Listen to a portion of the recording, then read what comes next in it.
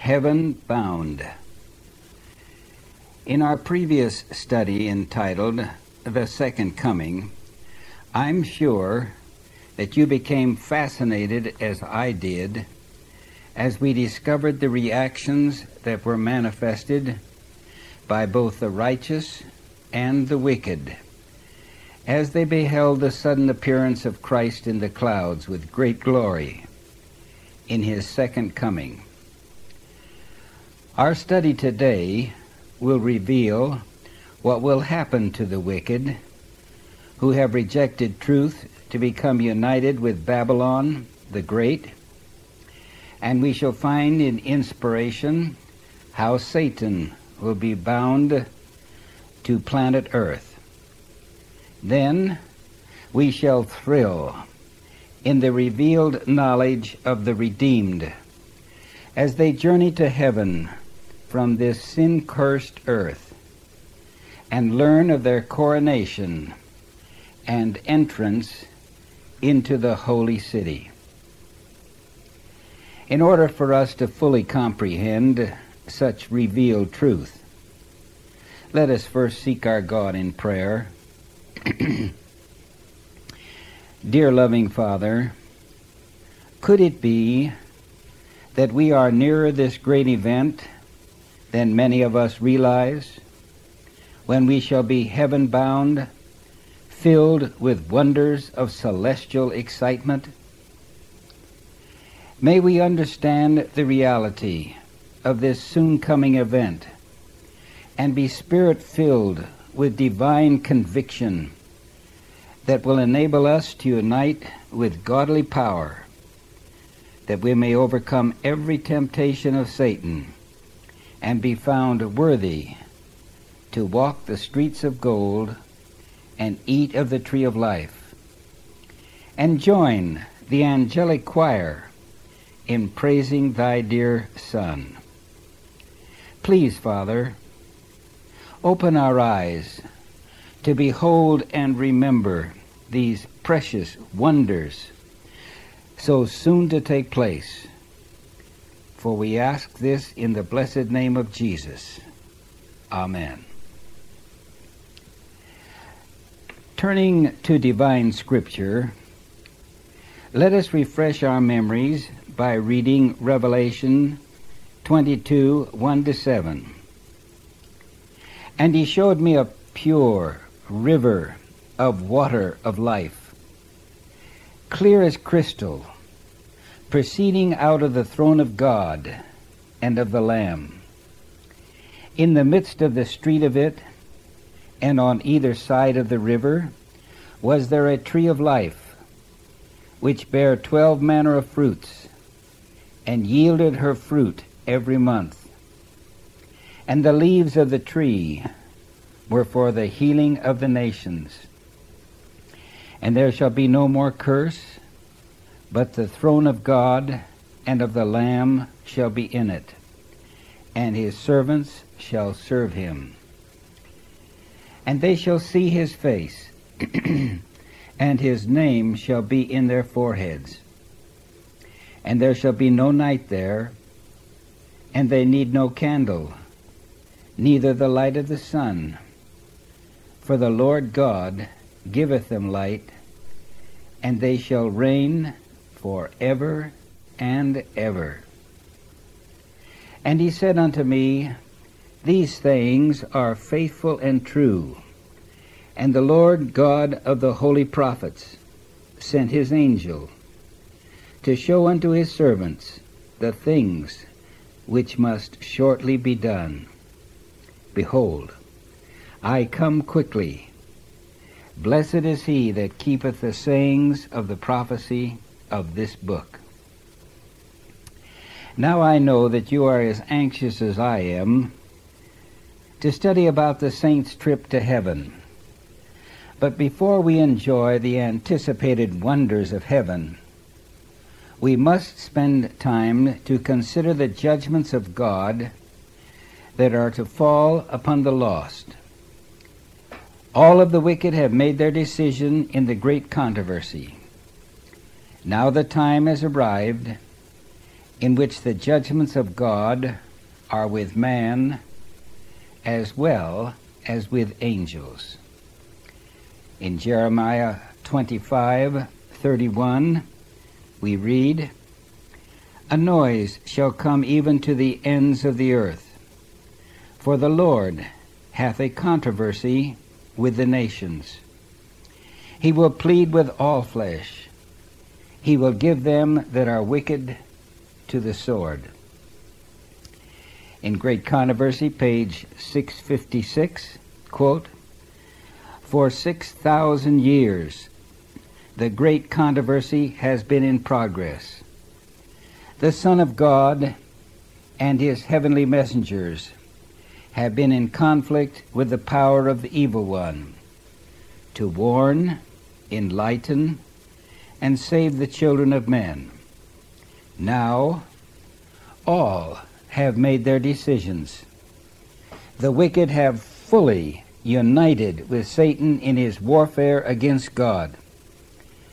The time has come for God to vindicate the authority of his downtrodden law. Now the controversy is not alone with Satan, but with men. The Lord hath a controversy with the nations. He will give them that are wicked to the sword." This is the time that those with the slaughtering weapon shall go forth. This work of destruction begins with those who have been the spiritual guardians of the people. Great Controversy, page 656, quote, "The mark of deliverance has been set upon those that sigh and cry for all the abominations that be done. Now the angel of death goes forth, represented in Ezekiel's vision by the men with the slaughtering weapons, to whom the command is given, slay utterly old and young, both maids and little children and women, but come not near any man upon whom is the mark, and begin at my sanctuary." Says the prophet, "They began at the Ancient of Men, which were before the house." Ezekiel 9:1-6. The work of destruction begins among those who have professed to be the spiritual guardians of the people. The false watchmen are the first to fall. There are none to pity or to spare. Men, women, maidens, and little children perish together. It is of interest to note that it is by the strife of men and wrath from God that the wicked are slain. Isaiah 26:21. "The Lord cometh out of his place to punish the inhabitants of the earth for their iniquity. The earth also shall disclose her blood, and shall no more cover her slain." Zechariah 14:12-13. "And this shall be the plague wherewith the Lord will smite all the people that have fought against Jerusalem. Their flesh shall consume away while they stand upon their feet, and their eyes shall consume away in their holes, and their tongue shall consume away in their mouth. And it shall come to pass in that day that a great tumult from the Lord shall be among them, and they shall lay hold every one on the hand of his neighbor." Unquote. Commenting on these two scriptures, the Spirit of Prophecy states in Great Controversy 657, "In the mad strife of their own fierce passions, and by the awful outpouring of God's unmingled wrath, fall the wicked inhabitants of the earth, priests, rulers, and people, rich and poor, high and low, And the slain of the Lord shall be at that day from one end of the earth even unto the other end of the earth. They shall not be lamented, neither gathered, nor buried. Jeremiah 25:33. At the coming of Christ, the wicked are blotted from the face of the whole earth, consumed with the spirit of his mouth, and destroyed by the brightness of his glory. Unquote. Since the wicked have identified themselves with sin, they will die in the destruction of sin. Listen to this carefully. I'm quoting. To sin, wherever found, our God is a consuming fire. Hebrews 12:29. In all who submit to his power, the Spirit of God will consume sin. But if men cling to sin, they become identified with it.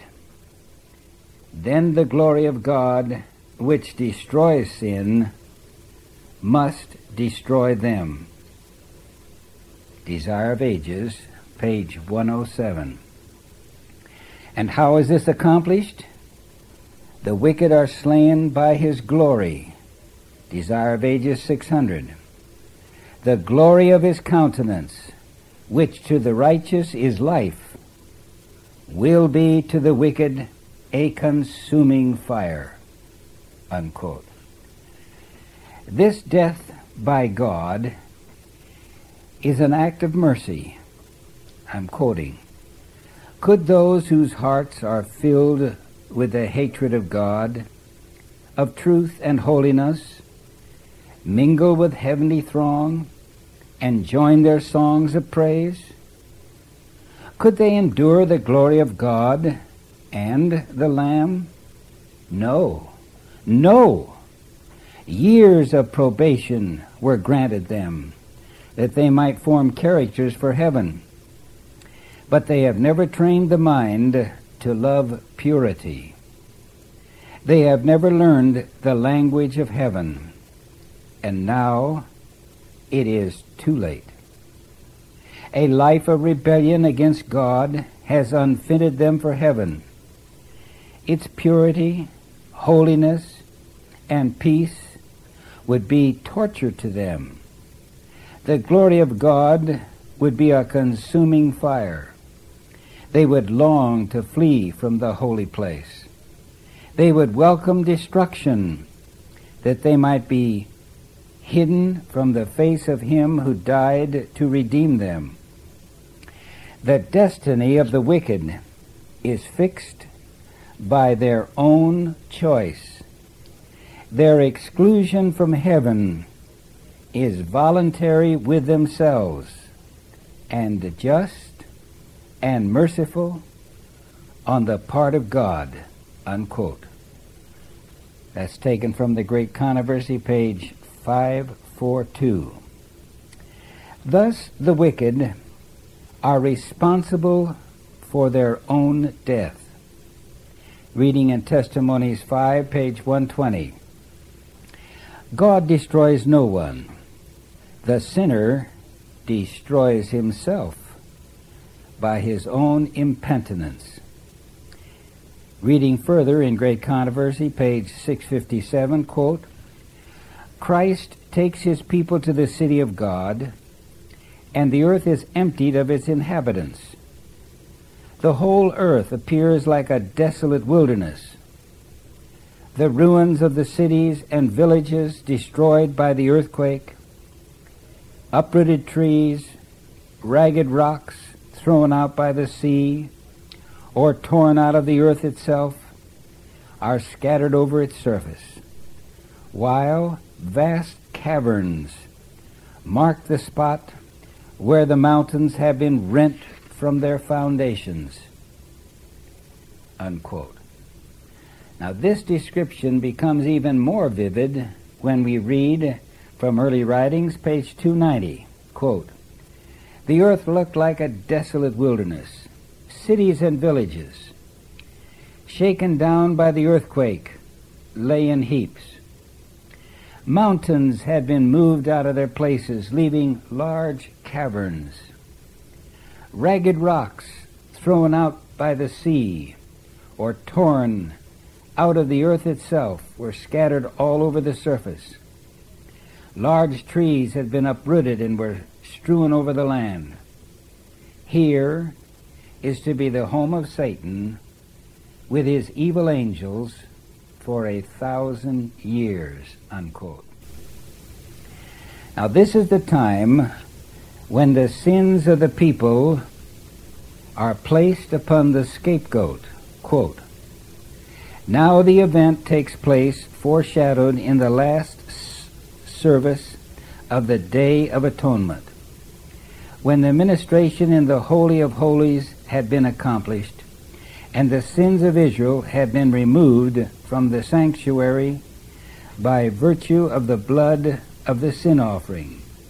Then the scapegoat was presented alive before the Lord, and in the presence of the congregation the high priest confessed over him all the iniquities of the children of Israel, and all their transgressions in all their sins, putting them upon the head of the goat.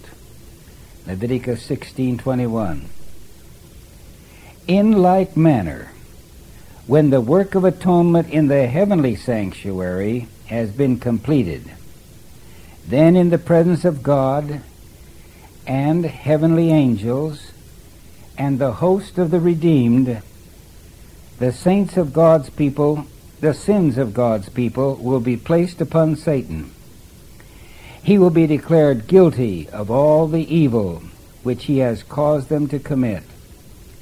And as the scapegoat was sent away into the land not inhabited, so Satan will be banished to the desolate earth, an uninhabited and dreary wilderness, unquote.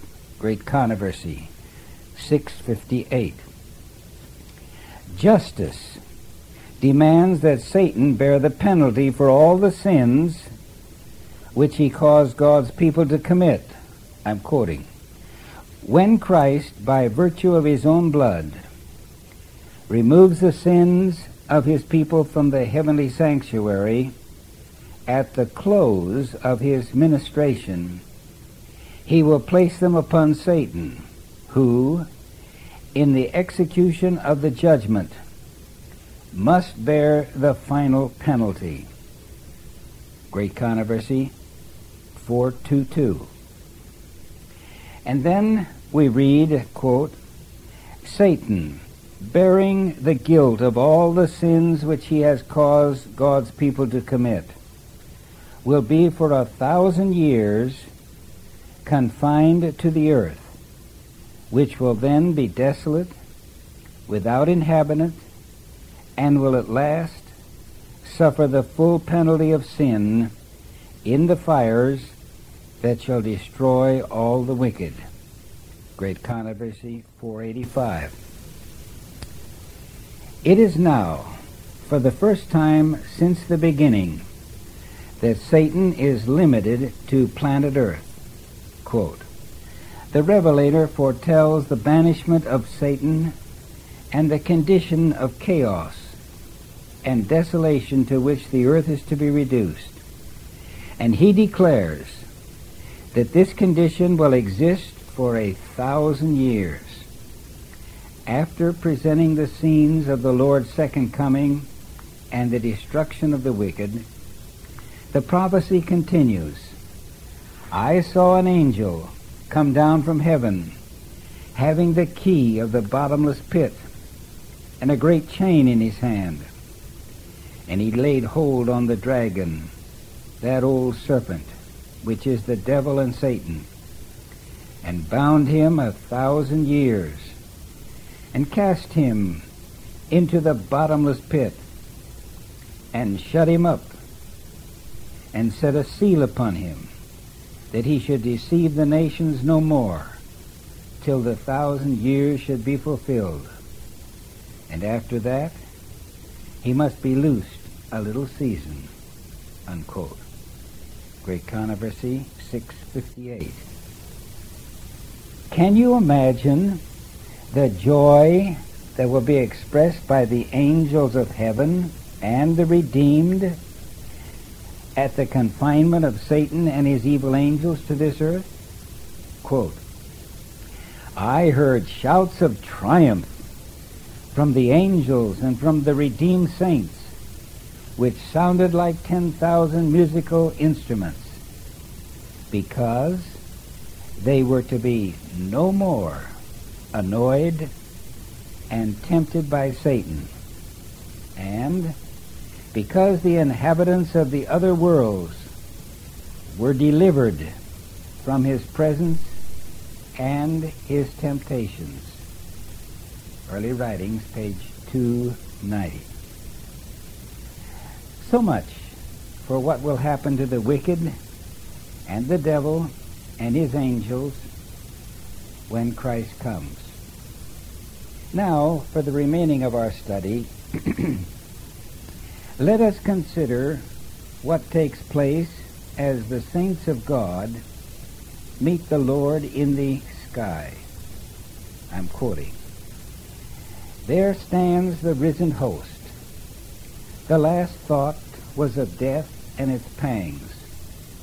The last thoughts they had were of the grave and the tomb. But now they proclaim, O death, where is thy sting? O grave, where is thy victory?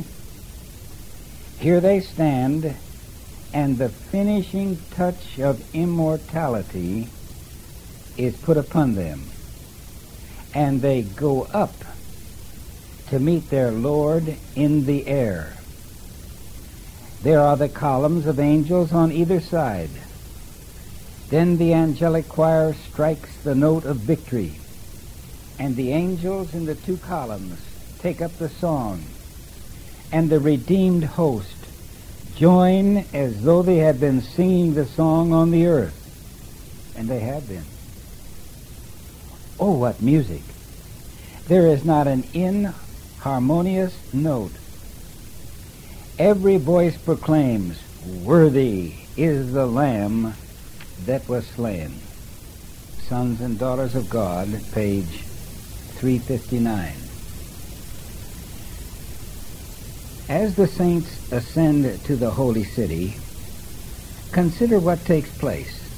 Quote, Friends long separated by death are united, never more to part, and with songs of gladness ascend together to the city of God.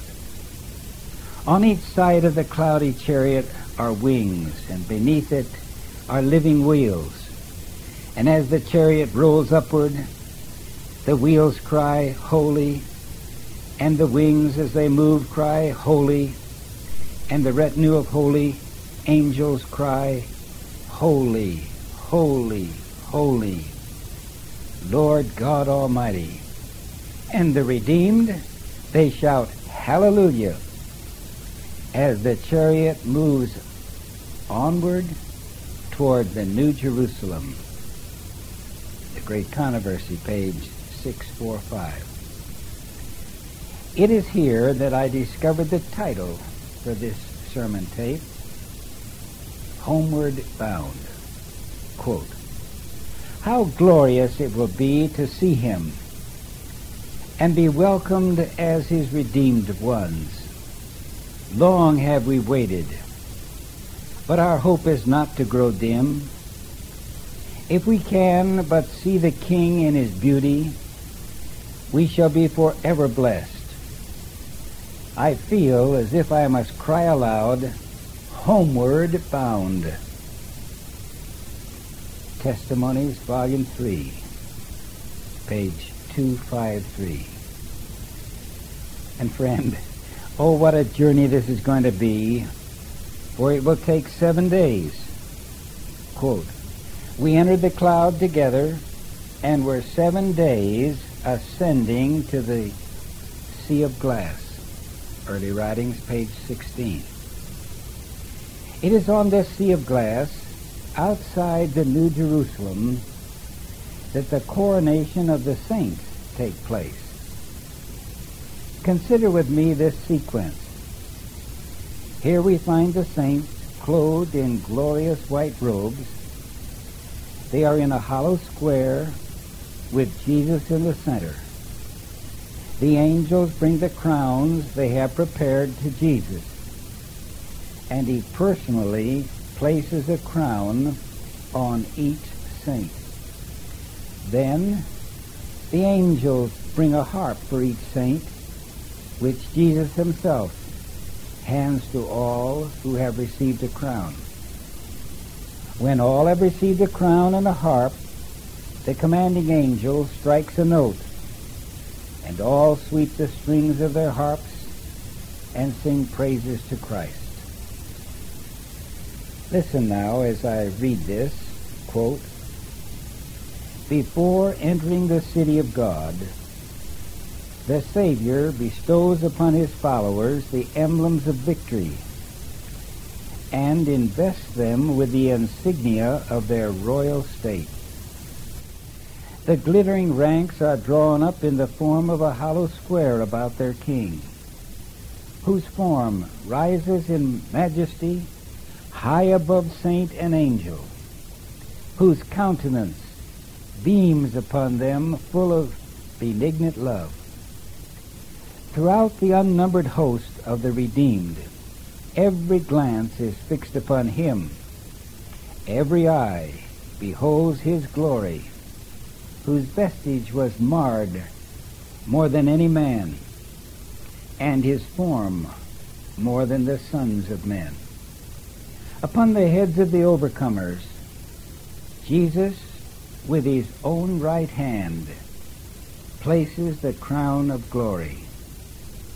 For each there is a crown bearing his own new name, Revelation 2:17, and the inscription, Holiness to the Lord. In every hand are placed the victor's palm and shining harp. Then, as the commanding angel strikes the note, every hand sweeps the harp strings with skillful touch, awakening sweet music in rich, melodious strains. Rapture unutterable thrills every heart, and each voice is raised in grateful praise unto him that loved us and washed us from our sins in his own blood, and hath made us kings and priests unto God and his Father. To him be glory and dominion forever and ever." Revelation 1:5 and 6. That was taken from Great Controversy, page 645. Oh, what a glorious description! Yet, as we compare early writings, the picture of this glorious reality is brought in even a greater focus. Quote, "Jesus brought the crowns, and with his own right placed them on our heads. He gave us harps of gold and palms of victory. Here on the sea of glass, the 144,000 stood in a perfect square. Some of them had very bright crowns, others not so bright. Some crowns appeared heavy with stars, while others had but few. All were perfectly satisfied with their crowns, and they were all clothed with a glorious white mantle from their shoulders to their feet." Early Writings, page 16 and 17. Another view is found in Early Writings, page 288. Quote, Then I saw a very great number of angels, Bring from the city glorious crowns, a crown for every saint, with his name written thereon.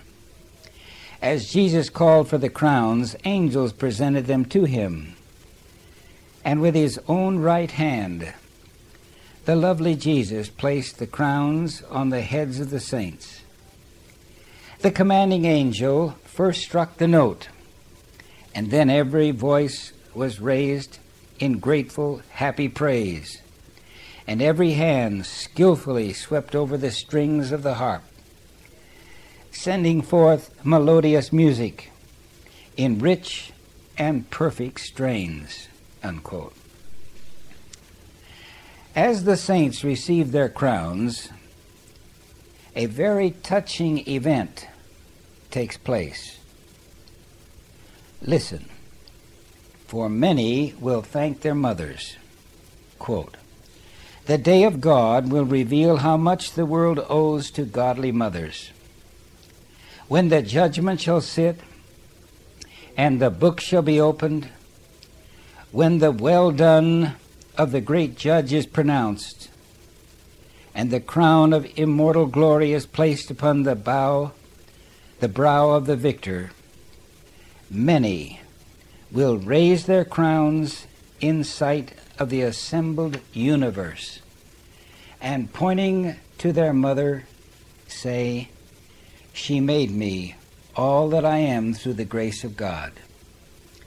Her instructions, her prayers have been blessed to my eternal salvation.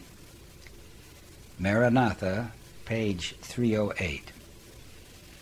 And can you imagine the joy of parents? Quote, with joy unutterable, parents see the crown, the robe, the harp given to their children. The days of hope and fear are ended. The seed sown with tears and prayers may have seemed to be sown in vain, but their harvest is reaped with joy at last. Their children have been redeemed, unquote. Maranatha, page 308. Isn't that a thrilling thing to consider? But let us not forget for a moment the joy that will be found in the heart of Christ as he looks upon his saints. I'm quoting, in the result of his work, Christ will behold its recompense. In that great multitude which no man can number, presented faultless before the presence of his glory with exceeding joy, he whose blood has redeemed and whose life has taught us shall see of the travail of his soul and shall be satisfied, unquote. From the book Education, page 309. Then our loving Savior will lead the entire company across the sea of glass to the holy city. Jesus will open the gate and tell his saints, you have washed your robes in my blood and stood stiffly for the truth. Enter in. Jesus leads the way within the city, and all feel they have a perfect right to be there. Here they discover Adam's original home, the Garden of Eden. As Jesus says, your conflict is ended. Come, ye blessed of my Father. In early writings, page 17, we read, all marched in and felt that we had a perfect right to the city, unquote. And why should we feel this way? Ellen White explains this on page 35 of the same book. Jesus threw open the gates of the golden city and let us in. Here we were made welcome, for we had kept the commandments of God and had a right to the tree of life. Before the ransomed throng is the holy city. Jesus opens the gates, and the nations that have kept the truth enter in. There they behold the paradise of God, the home of Adam in his innocency. Then that voice, richer than any music that ever fell on mortal ears, is heard saying, "Your conflict is ended. Come ye, blessed of my Father, inherit the kingdom prepared for you from the foundation of the world." Great Controversy 646. Oh, what a God. Just to think that he would give us a preview of the holy city. I'm quoting. Within the city, there was everything to feast the eyes. Rich glory they beheld everywhere. Then Jesus looked upon his redeemed saints. Their countenances were radiant with glory. And as he fixed his loving eyes upon them, he said, with his rich musical voice, "I behold the travail of my soul, and am satisfied." This rich glory is yours to enjoy eternally. Your sorrows are ended. There shall be no more death, neither sorrow nor crying, neither shall there be any more pain. I saw the redeemed host bow and cast their glittering crowns at the feet of Jesus. And then, as his lovely hand raised them up, they touched their golden harps and filled all heaven with their rich music and songs to the Lamb. Early Writings, page 288. It is at this time the two Adams are to meet. Try to catch the celestial excitement. Quote, "As the ransomed ones are welcomed to the city of God, there rings out upon the air an exultant cry of adoration. The two Adams are about to meet. The Son of God is standing with outstretched arms to receive the Father of our race, the being whom he created, who sinned against his Maker, and for whose sin the marks of the crucifixion are borne upon the Savior's form. As Adam discerns the prints of the cruel nails, he does not fall upon the bosom of his Lord, but in humiliation casts himself at his feet, crying, 'Worthy, worthy is the Lamb that was slain.'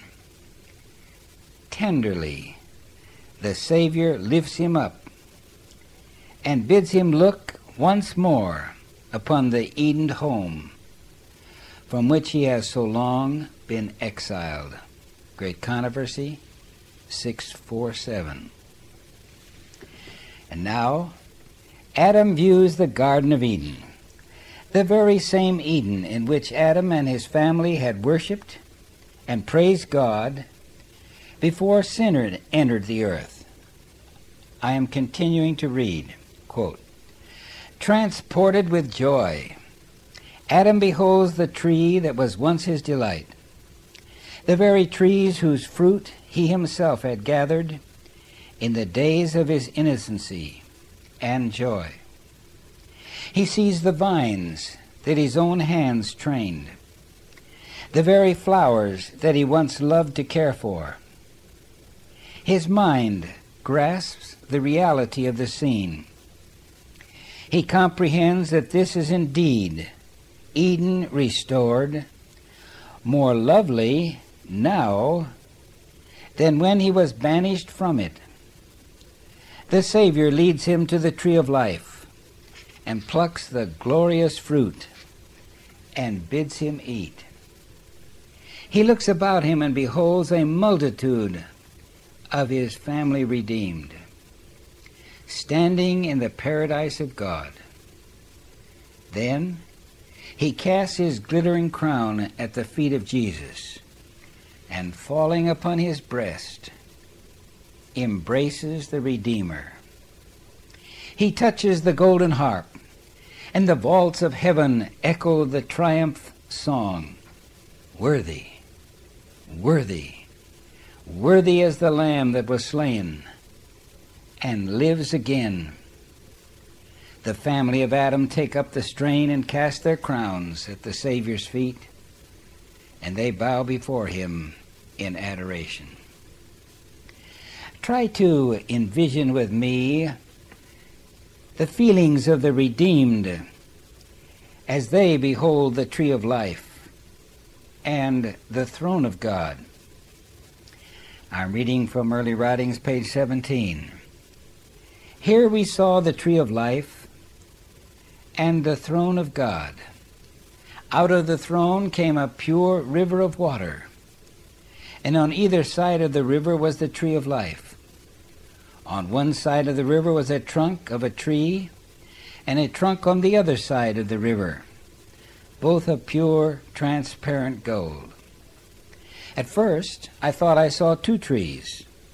I looked again and saw that they were united at the top in one tree. So it was, the tree of life on either side of the river of life. Its branches bowed to the place where we stood, and the fruit was glorious. It looked like gold mixed with silver, unquote.